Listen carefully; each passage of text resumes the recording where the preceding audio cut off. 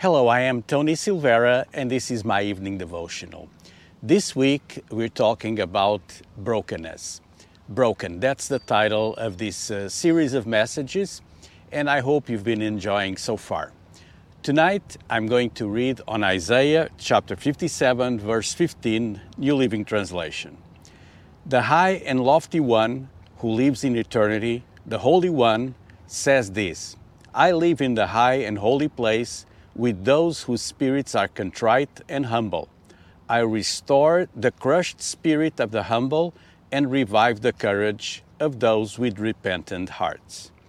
This is a promise of God. He says, I will restore those that are humble and crushed. There's a difference between being crushed and proud and being crushed and humble. So if you're proud and you're crushed, you'll remain where you are. But if you're humble, God promises, not just here in Isaiah, but in different passages, that He will restore. And it says that I restore the crushed spirit of the humble.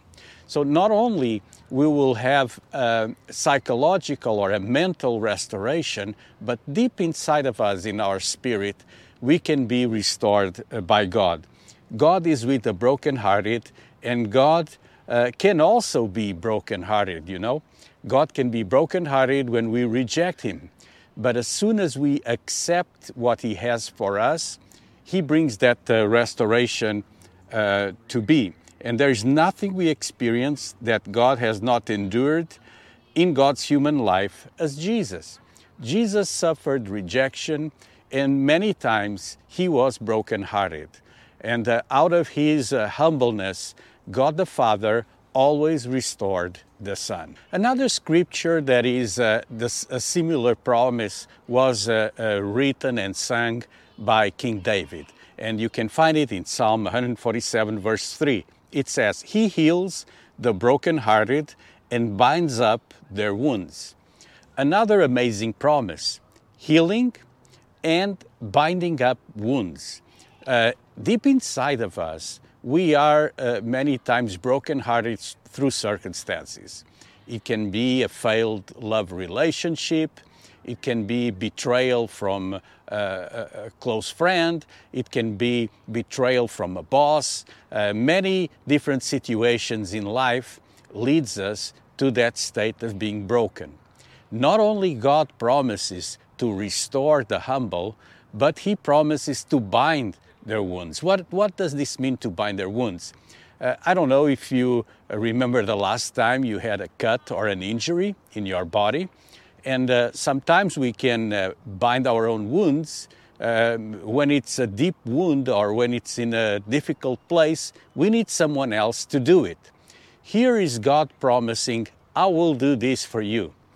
This means that, yes, we can, by multiple circumstances and people around us, have comfort and have someone that will help us to overcome problems and troubles and the brokenness of our heart. But when God Himself promises, I will do it, you can be sure that it will be a job well done. The definition of a broken heart includes a state of extreme grief or depression. Perhaps the most obvious cause is the death of a loved one, a divorce, sometimes called the death that never ends. It's another of the sudden ending of the deep, long-term relationships that also causes a heart to be broken. People can be broken for weeks, months, years, decades sometimes. There's people that live broken all their lives, and they never seek healing. They just do different things to try to cover up their brokenness. Addiction is one of those things, and other types of relationships. The Apostle Paul talks about brokenness extensively, because many times he had to deal with it himself. But not only he talks about his own brokenness, but he teaches the church how to deal with it. In 2 Corinthians 12:9, but he said to me, my grace is sufficient for you, for my power is made perfect in weakness. Therefore, I will boast all the more gladly on my weaknesses, so that the power of Christ may rest upon me. This is God's answer to Paul, and Paul is sharing here. And when he mentions, but he said, he's saying that God told him. God told him this, and he wrote it in 2 Corinthians. And what is the message? My power is made perfect in your brokenness.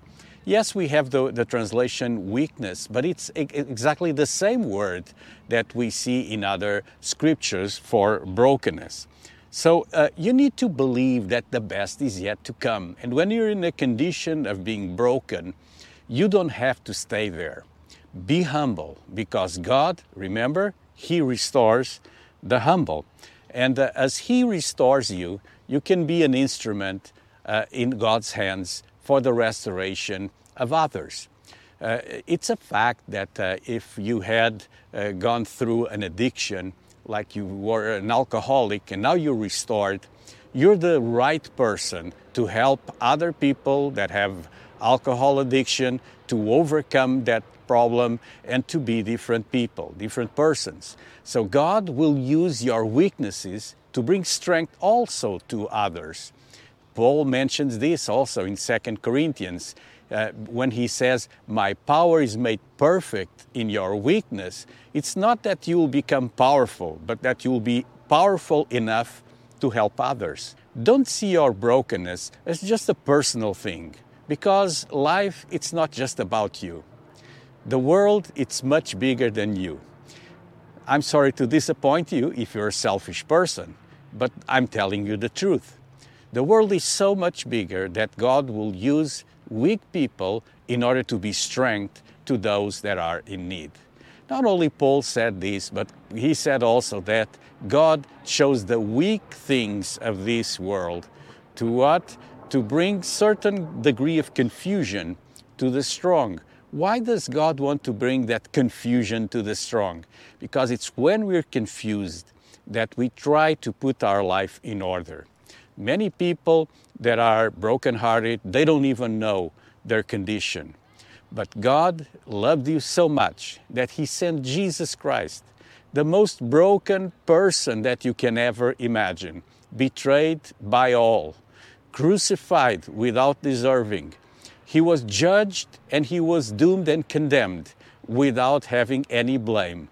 And He did all this, you know why? Because He loves you and He endured that brokenness so you can achieve victory.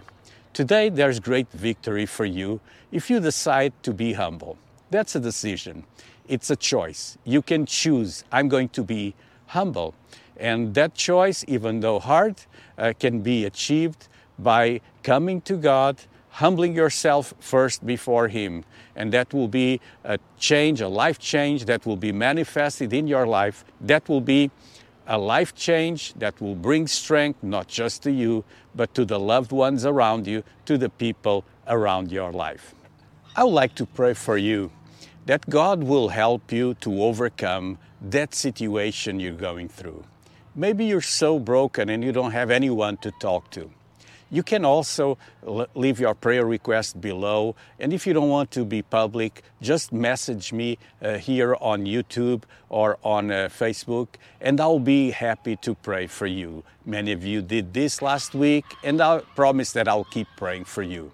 But let me have just this word of prayer, because I believe that God brought you here tonight, not just to hear a message, but to change your life by the supernatural power of the Holy Spirit. So God, I pray for all the people that are watching this devotional. And I pray, God, that from their brokenness, they will find strength. I pray, God, that their situation will be transformed.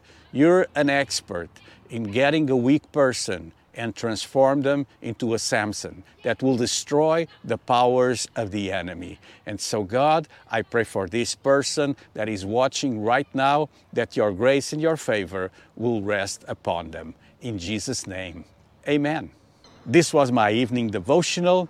Tomorrow, I'll conclude this series, Broken. Don't miss it. I'll be here again at 9 p.m. God bless you.